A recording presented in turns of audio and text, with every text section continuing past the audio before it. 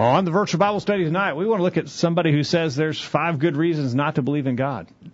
Get that now, 5 good reasons not to believe in God. We think he's wrong about that, and we're going to try to show why. He's terribly wrong, and we're going to talk about that. We're going to get started right now.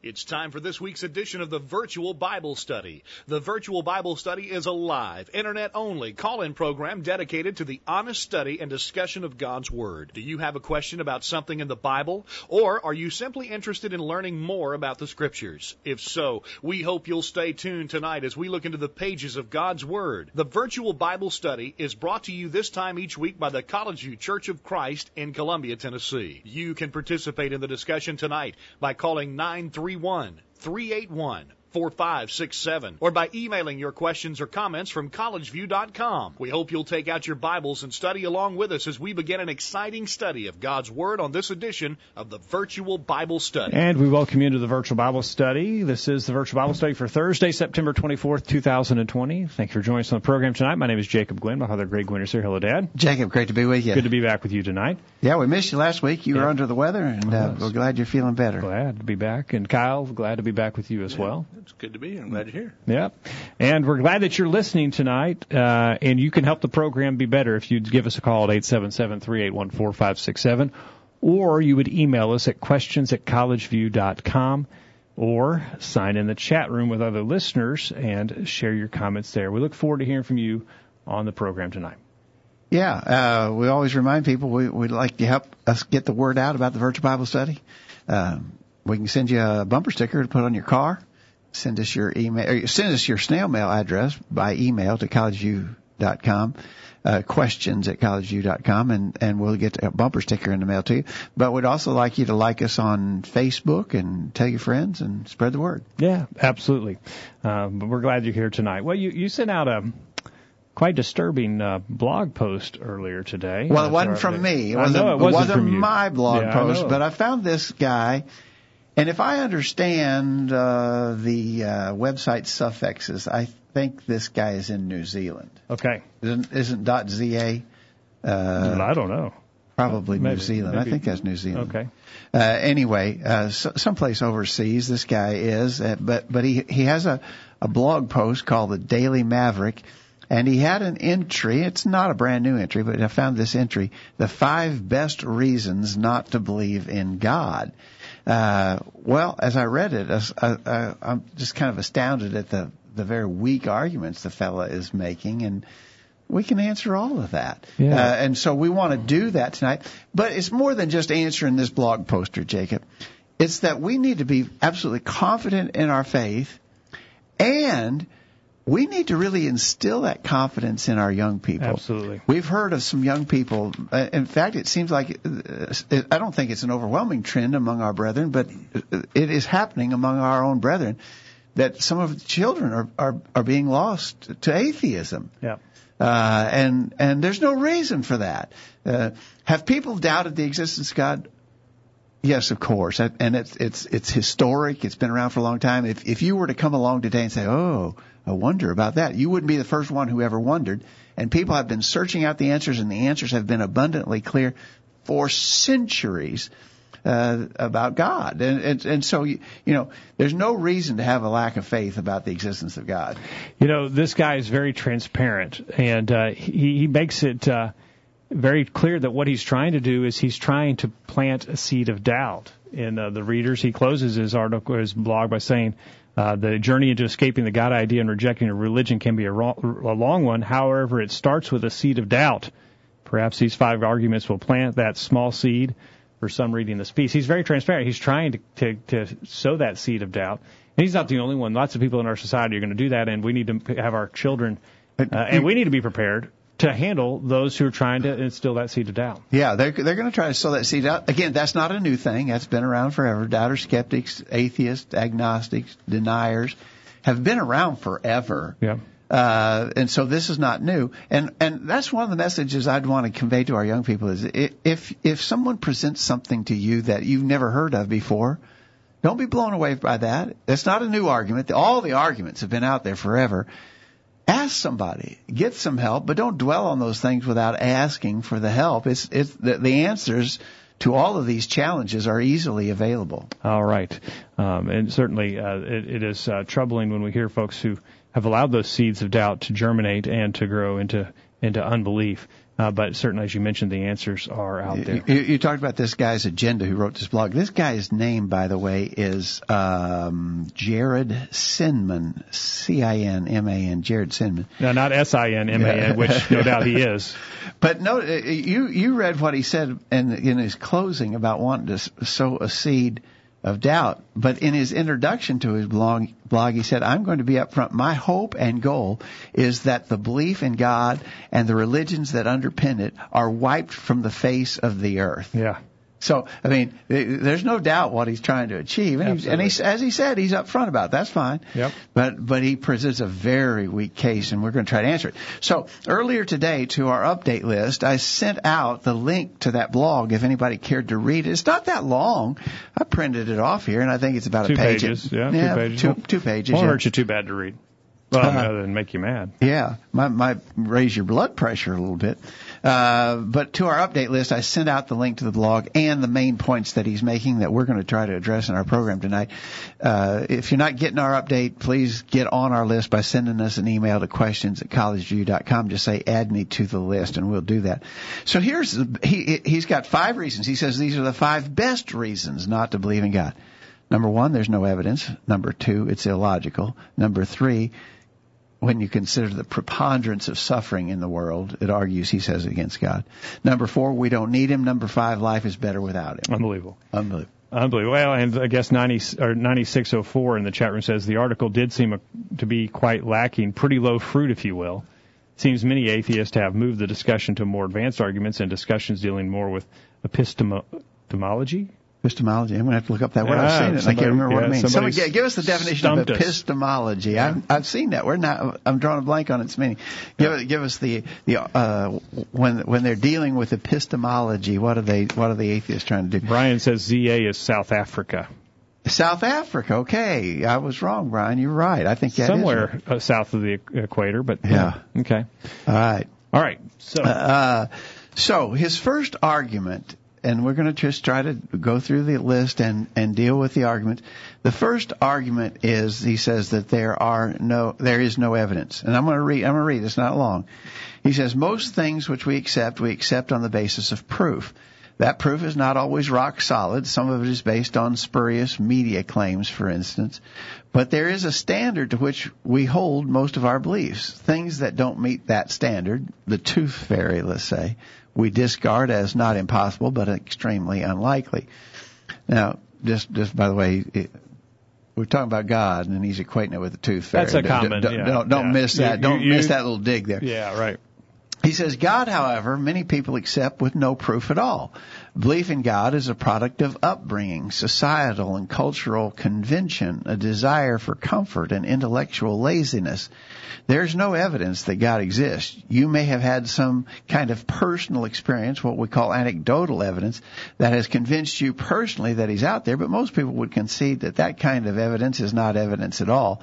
It can't be repeated under test conditions, and there are other possible explanations for what may have happened. Fact, no one has ever presented one iota of persuasive evidence that there is a God. That is not a fact. That last statement is completely wrong. That is fictitious. Wrong. Yeah. So, so he says, really. Now, here, I think he is really lacking in evidentiary considerations when he implies that the only evidence that there is evidence that can be repeated and observed under test conditions. That's not the only kind of evidence there is. Do you believe that John Wilkes Booth assassinated Abraham Lincoln? Well, yeah, and there's considerable evidence that he did. We can't repeat it and observe it. And so he's made a quite a false statement there when he suggests that in order to prove God, you would have to be able to present repeatable, observable evidence in a laboratory type setting, and that is not the only kind of evidence there is. Speaking of which, he would hold to the theory of evolution, which has no such evidence. Yeah, that'd be interesting that this guy would almost certainly believe in evolution. Has to, in fact, like if he doesn't believe in tooth God. fairy and evolution. Yeah. Yeah. Oh, by the way, Eric has helped us with the term epistemology, the theory of knowledge, investigation of what distinguishes justified belief from opinion. And guest 9604 who threw that word out on us says it's the study of how we know what we think we know. It's the study of methods used to reach our held conditions. Yeah.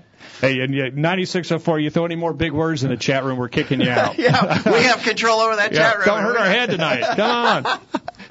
All right. Guest 8626 says, being raised in an atheistic home and studying evolutionary biology in college, there is hope for atheists to read and understand and obey. Good. Thank you, 826. So he was raised that way, but he's come to he or she is raised that way, come to be a believer. We'd love to hear more about that 826 if you don't mind sharing some of how you came to. Yeah, well, in fact, we might like to work out an interview with you. Absolutely. On that. Yeah, so be in touch with us. Yeah, absolutely. Thank you for that.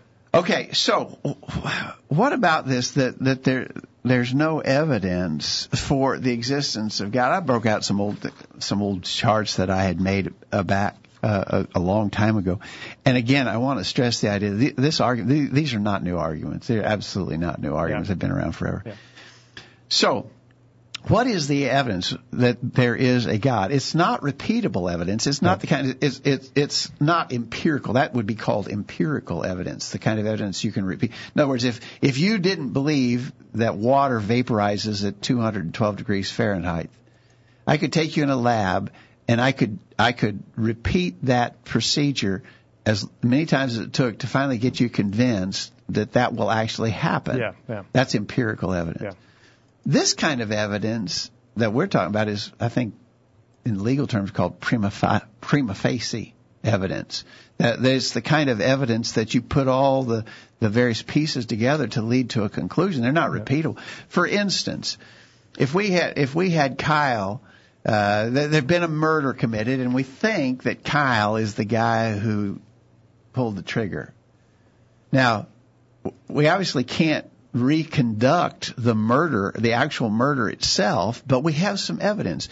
We have a gun, and we've been able to test the gun and prove that the gun that we have is the gun that shot the bullet that killed the man who died. Mm-hmm. We also know that this gun is registered to Kyle, and we furthermore have Kyle's fingerprints all over the gun and nobody else's. Uh-huh. And we have a guy who heard Kyle and the murder victim. We heard Kyle and that guy arguing, and Kyle actually said, "I'm going to kill you." Kyle, it's not looking good. Man, Kyle. You're going my to goose is cooked. That's We're going to throw you, as they say around here, we're going to throw you under the jail. We can't reproduce the event. But we got enough evidence to convince any jury to send Kyle to the electric chair. Yeah. So there's different kinds of evidence. All right. So what is our evidence for God? Well, the first argument we make is that every effect demands a cause. In other words, if something is, something must have caused it to be as it is. Mm-hmm. Every effect demands an adequate cause. Well, here we are on planet Earth in the physical universe. I mean, this is real. I mean, it's here. There has to be some explanation for its cause. Yep. What caused it to be here? Well, first, we could argue that the universe is eternal.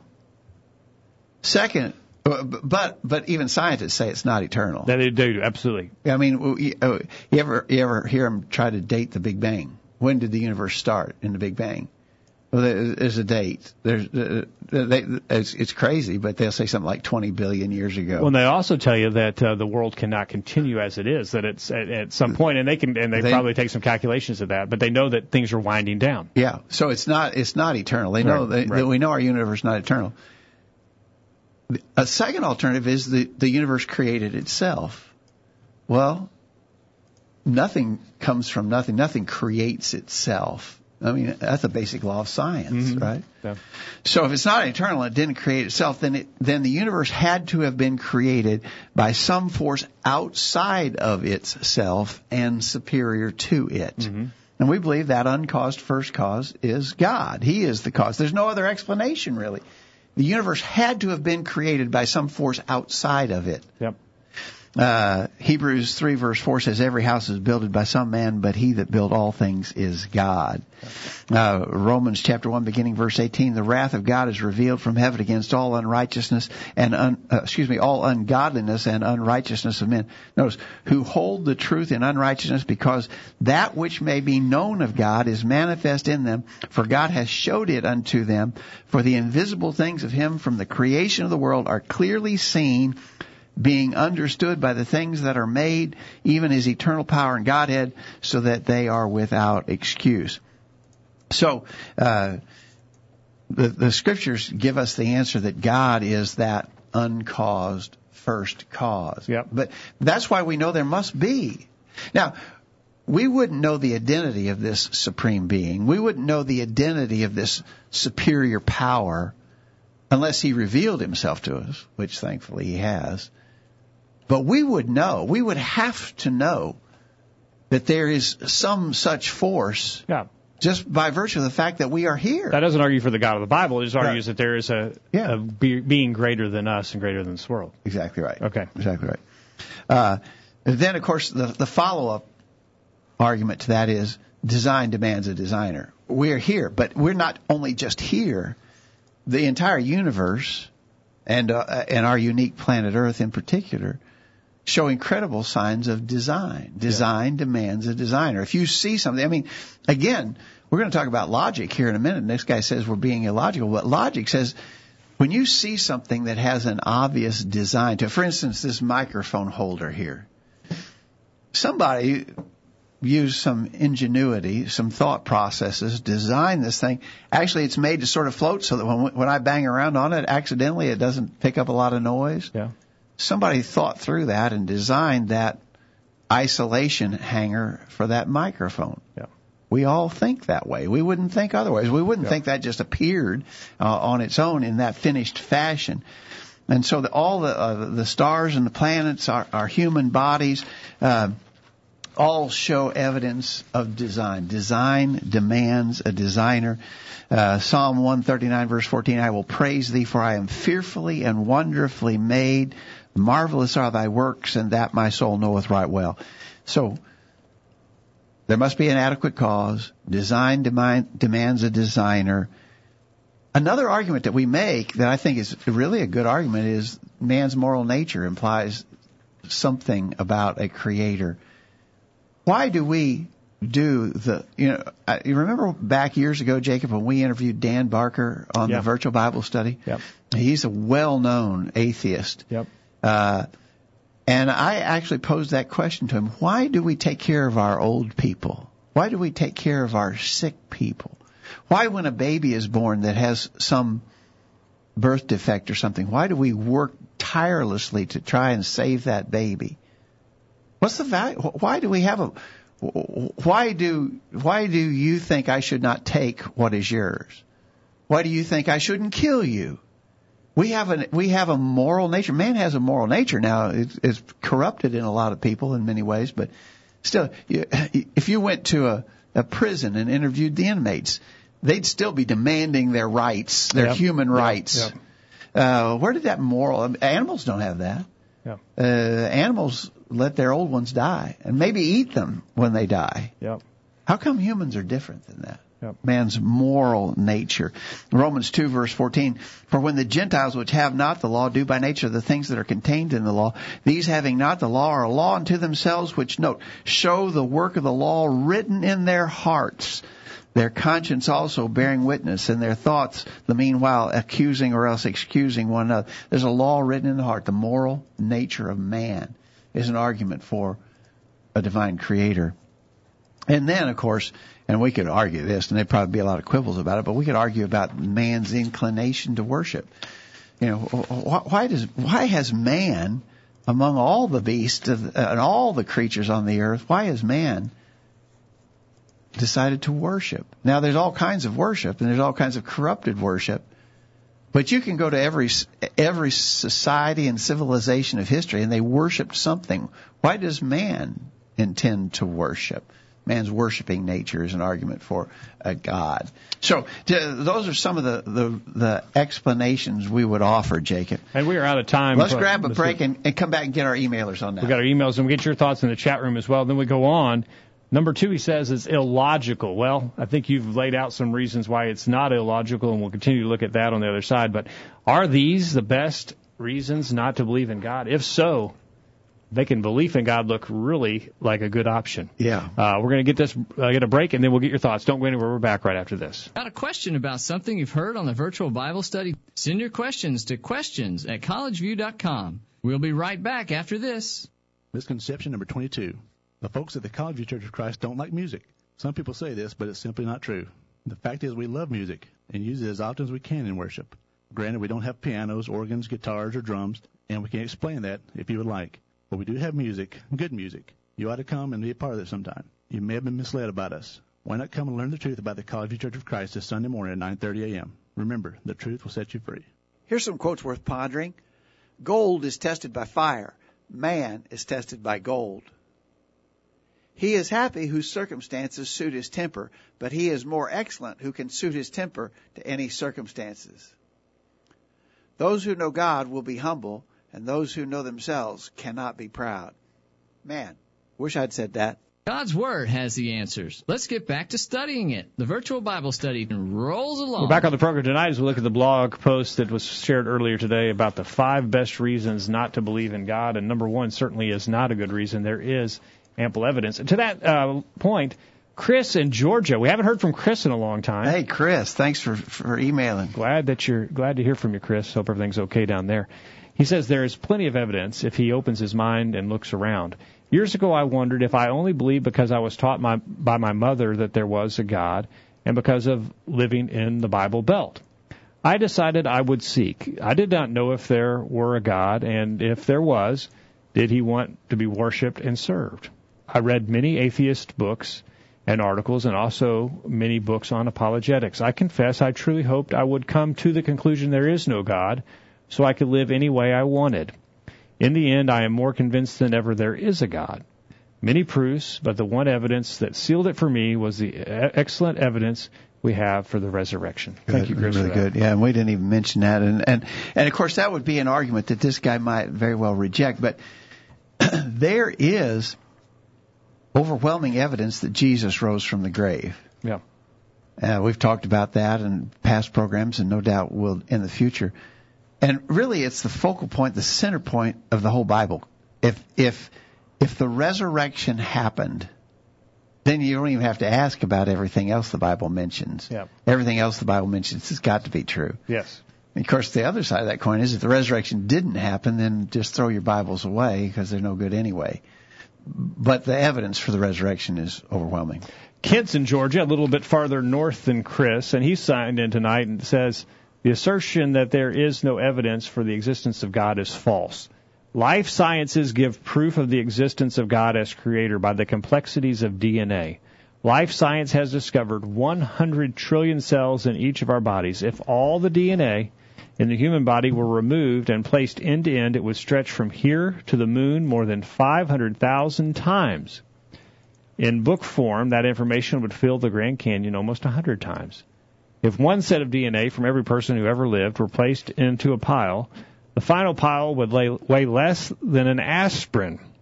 When one considers the effect of the universe, including all forms of life, such could not be an accident. There must be a divine cause. Such gives evidence of the cosmological argument. When we consider the aspects of the complexity of design of the universe and the human body, such gives divine evidence of the teleological argument. When we consider the fact that even atheists grant that the murder of 6 million Jews during World War II was ethically wrong, such an argument cannot be based on the violation of civil law due to the fact that German civil law did not oppose such.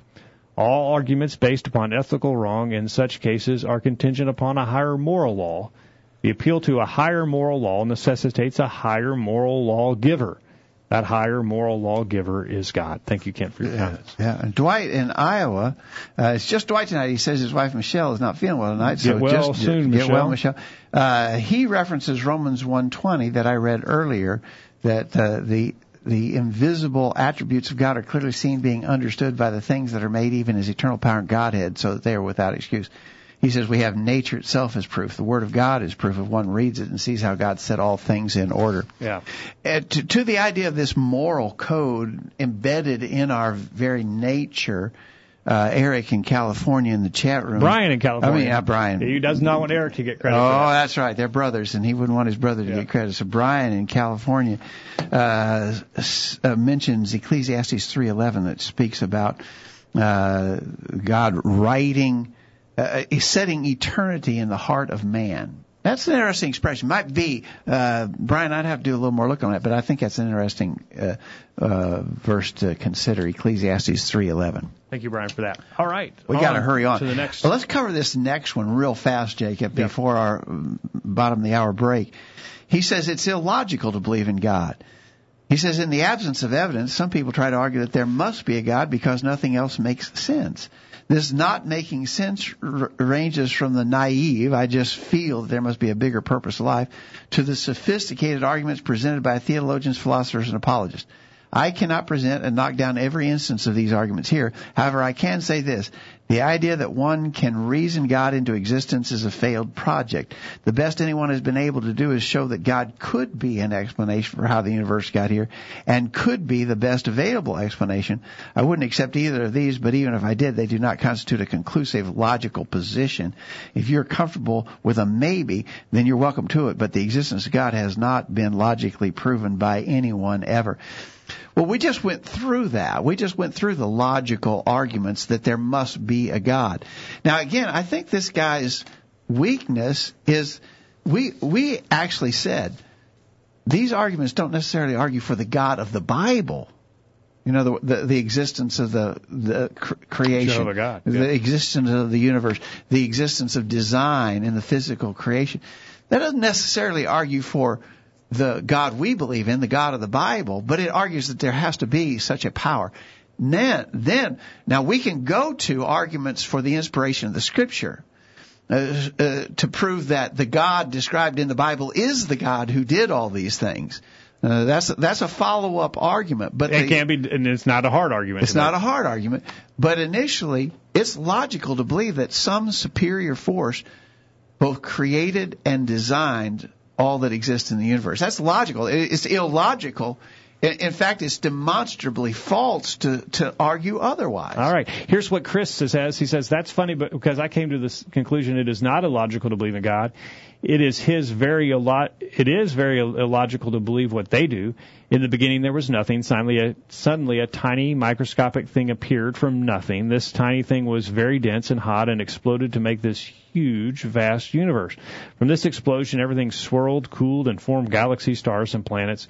Then one day, on our planet, a non-living thing suddenly came alive, survived, reproduced, changed multiple times into multiple things, and made plants, animals, and humans. I'm sorry. I just don't have enough faith to believe really that. Good, Chris. And you know, we have said before, and I think it is a true observation, it actually takes more faith to believe what Chris just outlined there, that an atheist has to believe. Yeah. An atheist has to believe all that Chris just outlined, and it takes a much greater leap of faith than it does to believe in God. To quote this guy again, I mean, it just shows the fallacy of his reasoning. He says, if you're comfortable with a maybe, then you're welcome to it. Well, how about a maybe on that one, that all the things that Chris mentioned could have happened? Yeah. And he's ridiculing the idea that you would believe in God as that being some kind of far-fetched thing that beyond the pale to think about. Yeah. All right. There's Kent. He says, affirming the existence of God is not opposed to logic, such as demanded by logic. Consider this valid argument. Number one, humanity exists by either creation or evolution.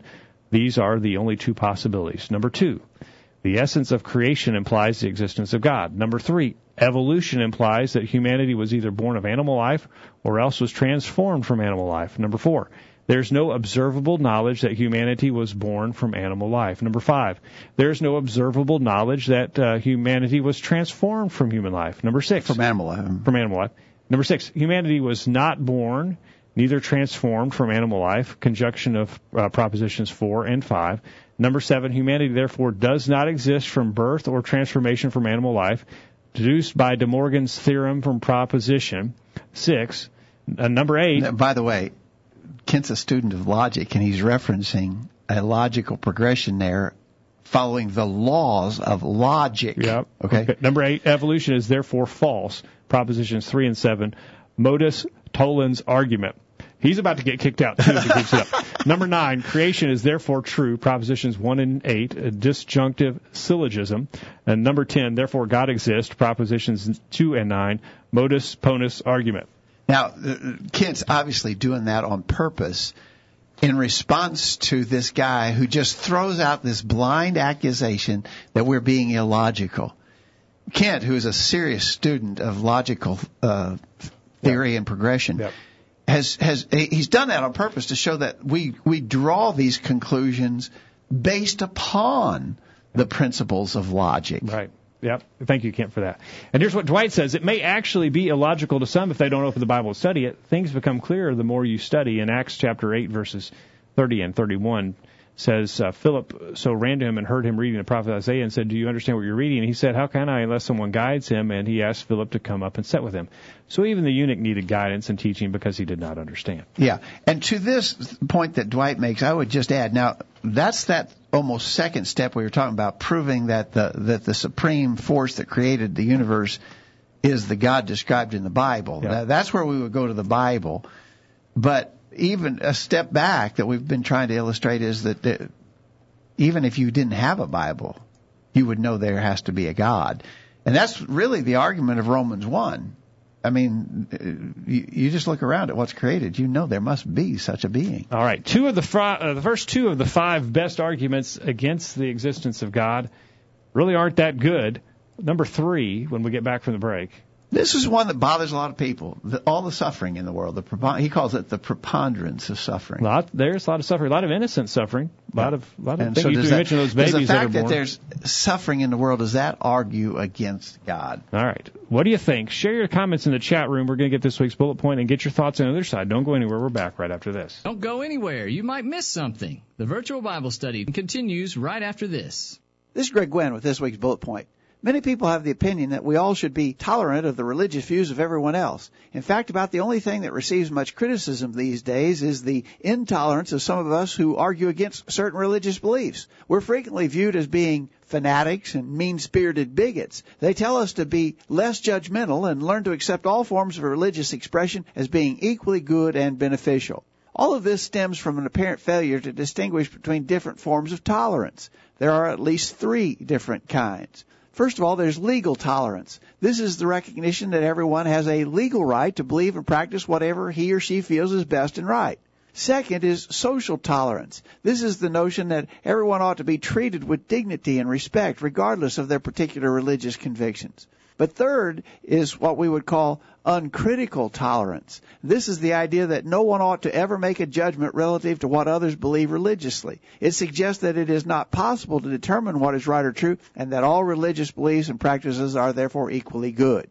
We agree that all Christians are obligated by the Word of God to honor the first 2 forms of tolerance. That is to say, we would fiercely defend the legal right of every person to make their own decisions in matters of religion. And furthermore, we understand that the Lord has taught us to treat everyone with honor and dignity. 1 Peter 2, verse 17. To do otherwise would put us in direct violation of His will. It is the third idea of uncritical tolerance that is not found in the Scriptures. Instead, we are commanded to compare what people teach and believe with what the Bible says. 1 John 4, verses 1 and 2, Galatians 1, verses 8 and 9, Matthew 7, verses 15 through 20. We are to, quote, earnestly contend for the faith, Jude, verse 3. In this regard, there is no room for tolerance. We must be faithful to God and His Word, 2 John, verses 9 through 11. That's this week's bullet point. Think about it.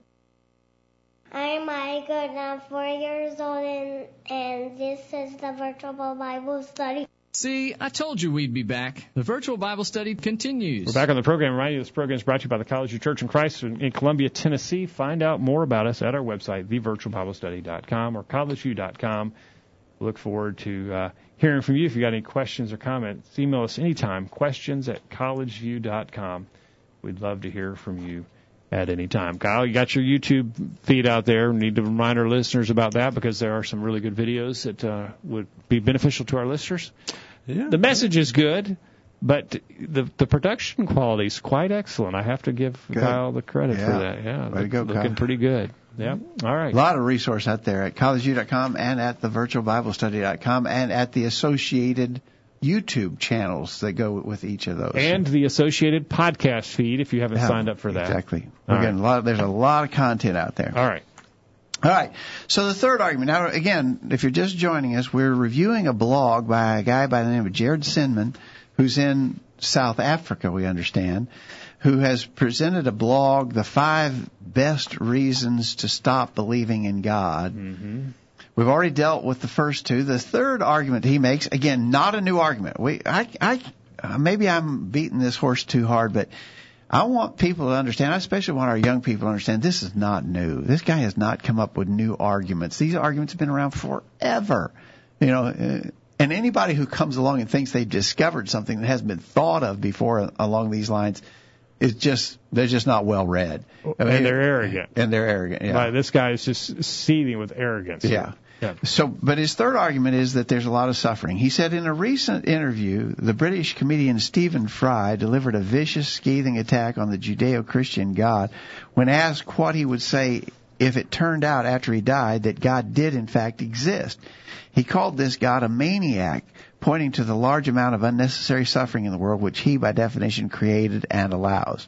Okay. The existence of suffering is an impossible problem for believers in all good, caring. The existence of suffering is an impossible problem for believers who believe in an all good, caring God. How do they solve this? Even if they use the wiggle room to argue that without some suffering there could be no charity, or that people who do wrong are punished, they cannot account for the suffering of innocent children and animals, or worse, the devout believers in their faith. What kind of God, we may ask, and Fry does more colorfully, has created a world in which children die in floods, starve to death, perish in agony from TB and malaria? What kind of God allows people to worship and adore him, to be murdered, raped, tortured, and come to countless other hideous ends? This does not preclude the existence of any God, of course. God might be, as Fry has it, a maniac. He may be a vicious, sadistic God, or like the Greeks and the Romans before us, he may be a pantheon of narcissistic gods who have no interest in looking out for us. But a God who was benevolent and loving, as we're told the Christian God is, would never create the world we live in. Believing in him requires either shuttering yourself off from the carnage all around you, or crafting, frankly ridiculous excuses, like God works in mysterious ways. All right. So even he admits that it doesn't. This argument doesn't mean there isn't a God, because he admits God could want it this way. Yeah, we understand that this is a problem, and it's a problem for a lot of sincere people, and this guy is extremely cynical. But there's a lot of genuine, sincere, concerned people who are troubled by the existence of suffering in the world. And so I think that's something we dealt with. And by the way, we have dealt with that. If you check the archives of the Virtual Bible Study, we've had whole programs on dealing with the existence of God and human suffering. But just to quickly go through an answer to that, the Bible actually explains where human suffering comes from. Lots of the suffering in the world comes as a consequence of sin entering the world, the first sin committed by Adam and Eve in the Garden of Eden. Because we know when God had things exactly like he wanted it, at the end of the creation week, in Genesis 1 verse 31, God saw everything that he had made, and behold, it was very good. Yeah. But after man sinned, just let me remind you of the curse put upon man after the sin. Genesis 3:16, beginning unto the woman, he said, I will greatly multiply thy sorrow and thy conception. In sorrow shalt thou bring forth children. Unto Adam he said, because thou hast hearkened unto the voice of thy wife, and hast eaten of the tree which I commanded thee, saying, thou shalt not eat of it. Cursed is the ground for thy sake, and sorrow shalt thou eat of it all the days of thy life. Thorns also and thistles shalt it bring forth to thee, and thou shalt eat of the herb of the field. In the sweat of thy face shalt thou eat bread, till thou return unto the ground. For out of it wast thou taken, and for dust thou art, and unto dust shalt thou return. So, suffering and death the consequence of sin entering the world. Not the way God wanted it, but because a conscious choice was made that produced consequences. We understand the logic of that, by the way. If I as a person decide to be a drug addict, and in particular, if a woman who's to bear a child is addicted to drugs, then she's going to pass on complications of that to her unborn child, who will be born with all kinds of complications. Right. But we know why that happened. It's because the woman made a bad choice, and evil consequences followed it. And that's another reason. There's a lot of suffering in the world because people make a lot of bad choices. Proverbs 13 verse 15 says, "The way of the transgressor is hard." And that's a very true statement. Sometimes suffering happens because we make our own bad choices. Sometimes we suffer because of other people's bad choices. When we leave here tonight to drive home, let's say I get hit by a drunk driver on the highway. Not my fault. I didn't do anything wrong. But I may die or end up paralyzed or suffer horrible injuries. It's not my fault. I didn't. But the other guy did. The other guy made bad choices. And so what we're really saying is the fact that God created us as beings of choice, therefore opened the door to bad choices, going all the way back to Adam, but certainly including my own bad choices and the bad choices of other people who live around me. And those bad choices provoke suffering. But it relates not to the fact that God is a bad God, but that He created us not like mindless robots, but like thinking beings who gave the freedom of choice. Yep. Free moral agency, we call it. So, again, bad choices produce a lot of the suffering in the world. And although it's a real problem, no doubt about that, we understand that it actually, and this guy is rejecting this argument, but there actually can be an upside to suffering because it helps keep us focused on what really is most important, and that is the idea that there's an eternity beyond. This life is not the be-all and end-all. If this life was the be-all and end-all, then suffering would be almost an incomprehensible consequence. I mean, what would be the purpose of it? But when we view it in the eternal picture, it can be comprehended. All right, let's see what our listeners said about this. Chris said, "This is an old and tired argument. Too many ways to debunk this argument, but in a nutshell, God does not cause or create suffering. Suffering is the result of sin. He is viewing all this suffering through the narrow lens of the brief time we are here on earth, not viewing through the lens of eternity. If I suffer and live 80 years, this is nothing compared to eternity with God." Exactly. All right. Very good, Chris. I can tell Chris has thought about these things a lot. Yeah, Chris, thank you for signing in with that tonight. Here's what Kent says. Kent says, when one considers the preponderance of suffering, such does not disprove the existence of God, such proves the existence of God. Number one, in order for God to exist, He must exist upon the basis of His love. Number two, in order for Him to properly love His creation in general and humanity in particular, He must permit humanity to exercise freedom of choice or that of free will. Number three, the existence of free will can and does produce in certain cases the element of suffering through wrong choices being made. Number four, humanity in the exercise of free will oftentimes makes wrong choices. Number five, such wrong choices produce suffering. Number six, therefore suffering the consequences of wrong choices proves the existence of God. In other words, Kent says you set up the way that God allowed it to be set up. Yeah, exactly right. Okay. And I think that's the way that we got to approach it. There's a whole lot more to be said about the problem of human suffering. We know, again, as we said, this blogger that we're considering tonight, very cynical guy, but honest-hearted, sincere people have been really troubled about the problem of human suffering. We know that's the case. It's a very deep subject. A lot more could be said about it, needs to be said about it. We have done whole programs on it in the past, and if you want to look at that in our archives, we'd encourage you to do that. But it does not argue against the true God of heaven. In short, read the first 3 chapters of Genesis. Yeah. And it tells you why suffering's here. Yeah. And how God really intended the world to be before the devil and man in conjunction messed it up. Exactly right. All right. And one thing we ought to point out, just for our listeners, the suffering and problems that we have as a result of Adam and Eve's sin, they're passed on throughout humanity. The guilt of their sin is not. Exactly. And that needs to be clear. A lot of people combine the two. Well, there's suffering and death and stuff in the world. So we inherit. So everybody has sin. We've inherited. It's not sin. true. Those two are not. They're not. We've inherited the consequence of Adam's sin in the physical world, right? But not in the spiritual world. Right. That's right. All right. We're going to take a break, and when we get back, two more things to talk about. And boy, the arrogance here really is stifling. Yeah. The two things we don't need him, and life is better without him. Oof. Yeah, boy. Stay tuned for that. We're going to go top of the hour right after this. Wow, it isn't so hard to understand the Bible after all. There's more exciting study and discussion coming after these messages. When you take away the ice cream socials, the family center, the gym, the fellowship hall, and the plays from your church, what do you have left?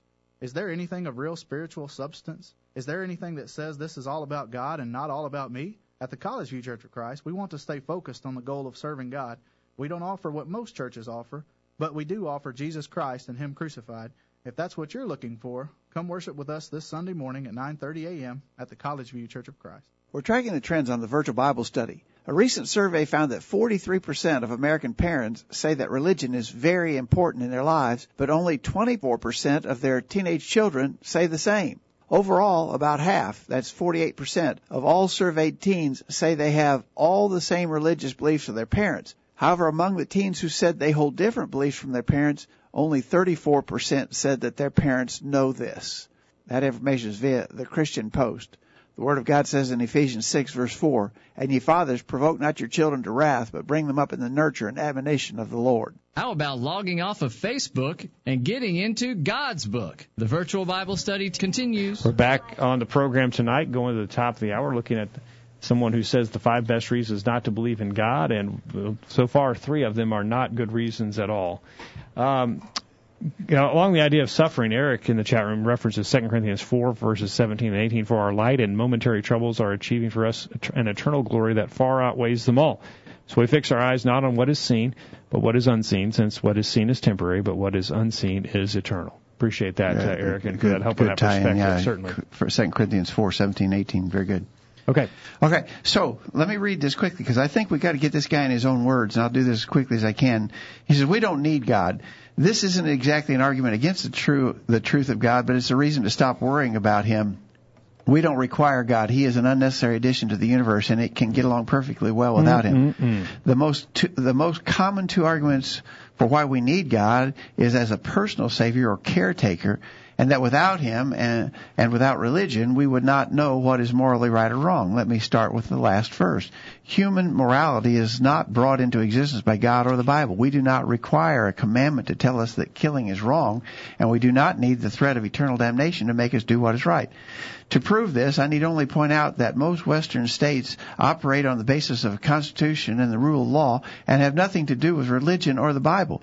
Killing someone has legal consequences, and most noble people with a conscience regard it as wrong without the need for a cosmic force to tell them so. Oh, but I hear you say, surely these laws and rights have a biblical origin. Do you really believe that? Do you think that pre-religious societies had no taboos in regard to the preservation of life, property, and other things we hold dear? That a principle like do unto others would not naturally emerge from any group of sentient beings living in the same place? This is quite apart from the fact that many of the laws of the Bible are just wicked. We have not, thankfully, and for the most part, transferred most of Leviticus and Deuteronomy into modern law. Those Islamic states who have and which enforce Sharia law are widely regarded as zones of horror by most sensible people. Then, do we need God as a personal Savior? Well, some might. The idea God might provide comfort and an explanation for the mysteries of the universe. However, it's misleading to say He's needed. Many people survive and thrive perfectly well without a God concept or religion, myself being an example. We do not rampage or lose our way or become outcast.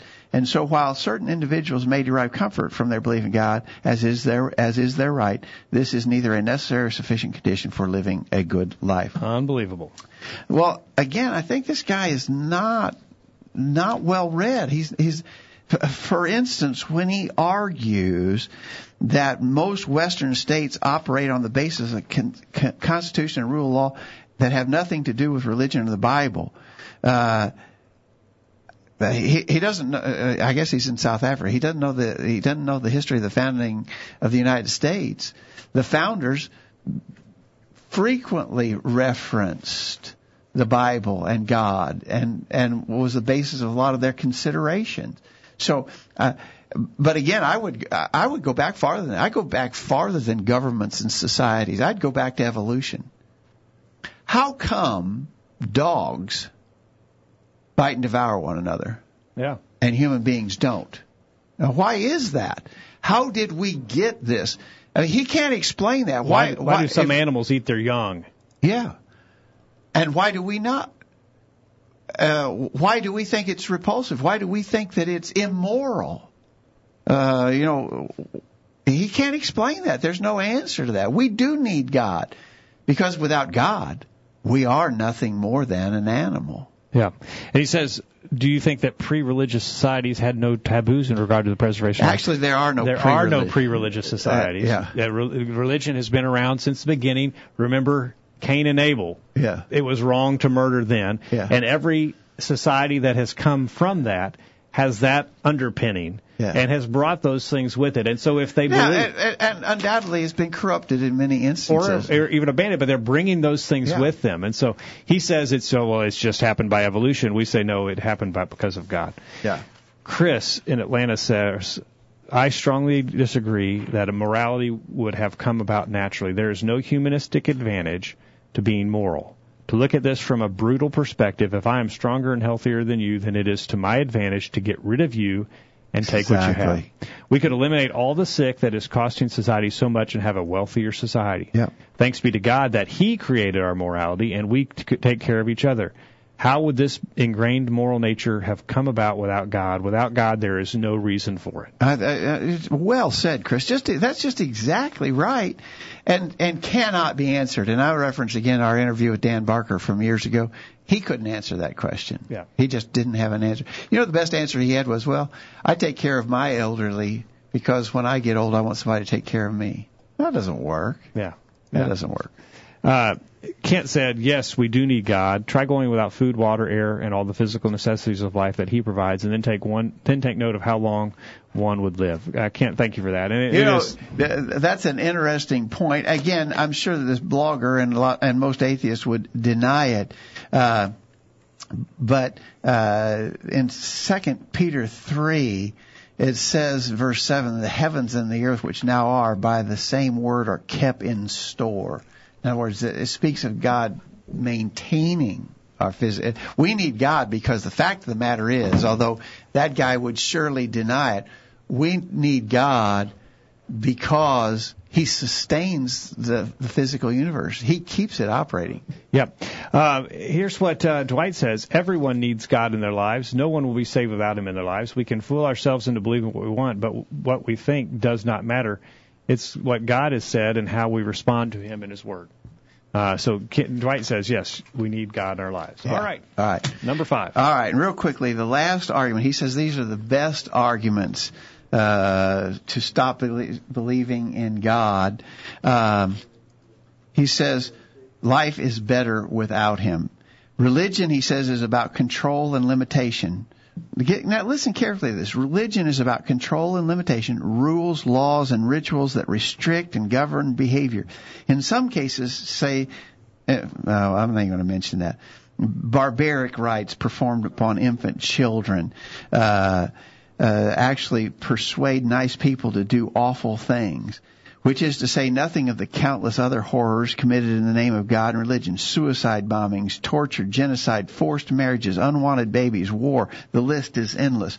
A life without religion and without God thus offers freedom from all these miseries. It offers a person the opportunity to do what they like, in line with their own moral code, within the parameters of the society in which they live.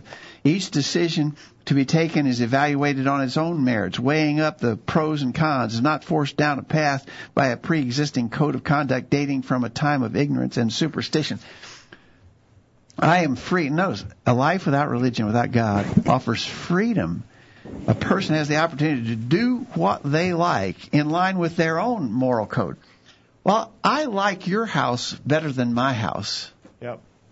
And I don't see anything wrong with just coming and driving you off. Maybe killing you if I have to, but I'm going to take what's yours. Yeah. I'm comfortable with that. It doesn't bother my moral code. Yeah. Can you imagine the anarchy that would result if this guy's philosophy was pursued? Yeah, but I mean, he's brutally honest here. He likes the idea of no God because he gets to make the rules. He gets to do what he wants to do. Yeah. And that's the problem. Actually, human experience proves that what that guy is saying is false. People who live with no rules wreak ruin and havoc upon their lives. I mean, this guy has not had, apparently, the kind of experiences that some of us have had, where we've had to go and pick drunks up out of the ditch. Literally. I mean, we had a fellow we were trying to encourage to live right a few years back, and he was an alcoholic, and I mean, he made some effort, I think, to overcome that, but he couldn't. And I literally had to go one night and pick him up out of the ditch, raging drunk. His life is improved? Am I supposed to believe that his life was improved because he didn't have to live by any kind of superficially imposed rules? That's just foolishness. Proverbs 14, verse 12 comes to mind. There's a way which seems right to a man, but the end thereof are the ways of death. You know, we're not capable of directing our own steps. We will make a mess of our lives. This guy is no doubt making a mess of his. I really like 1 Peter 4, verse 8. Bodily exercise profiteth little, but godliness is profitable unto all things, having promise of the life that now is, and of the life which is to come. Paul says it right there. My life is enriched by virtue of living by the principles of the Bible. Just take, for instance, the idea of marriage. My life is enriched when I follow the rules of being the kind of husband in marriage that God tells me to be. He didn't make those rules to be harsh upon me. He made those rules to protect me and to make my life better. And my life is better when I live by those rules. Exactly. Here's what Chris says. The author just wants to live as he pleases without any personal responsibility. Also, he points to all the bad things committed in the name of religion. He fails to point out that atrocities that have been committed that was not in the name. There have been atrocities committed that were not in the name of religion as well. So there's people that are doing atrocities in the name of religion. Hitler and Stalin didn't do what they did. Mao Zedong didn't do what he did in the name of religion. And they killed millions upon millions of people. Here's what Chris says. He says, just because one does something and uses religion as an excuse, that is not reason to dismiss religion. And I would add to what Chris is saying, and I think he would agree, certainly there have been atrocities committed in the name of religion, but it's not the religion that God wants. No. That's man's perversion. Yeah. He says that's the perfect definition of throwing out the baby with the bathwater. Thank you for that, Chris. And here's what Kent says. Kent says, life is not better without God. Look at the results of atheism, agnosticism, postmodernism, and all forms of unbelief. The end results are mass confusion, crime, and an outright rejection of civility. Good. And Dwight says, this life may be more fun and exciting for the person of the world, but what people need to remember and come to an understanding of is this life is temporary. Life is but a vapor, here today and gone tomorrow. Nothing, according to James. Life for a Christian can't be better without God in their lives. If we think so, we're lying to ourselves. People of the world may think life is better without God because with God there are too many restraints, and that they would not be at liberty to live as they desire. You know, I think it's an empty promise that this life would be better or more exciting and more fun without God. But I think we would talk to folks who have gone down that road, and we'd see ultimately that this life was not more exciting and more fun in the end by living any way that you please. Exactly right. So I hope that, I want to stress, we're just out of time, Jacob, but I want to stress one more time, this guy's got nothing. There's nothing here. And I hope that anybody who would read after such foolishness would not be swayed by it. These are old arguments. They've been around forever. I think Chris and Georgia said they're well worn. They've been around. They've been voiced over and over and over again. They're easily answered. The proof about God and the great benefit of believing in God are very evident. And if anybody's troubled with any of these kind of thoughts, let us know. We'd be anxious to talk with you about that. The answers are available. And we would go back to our in our chat room, one of our guests, 824, I think it was, said he'd been through that process, and we'd be glad to maybe get a chance to talk with them about that. Yes.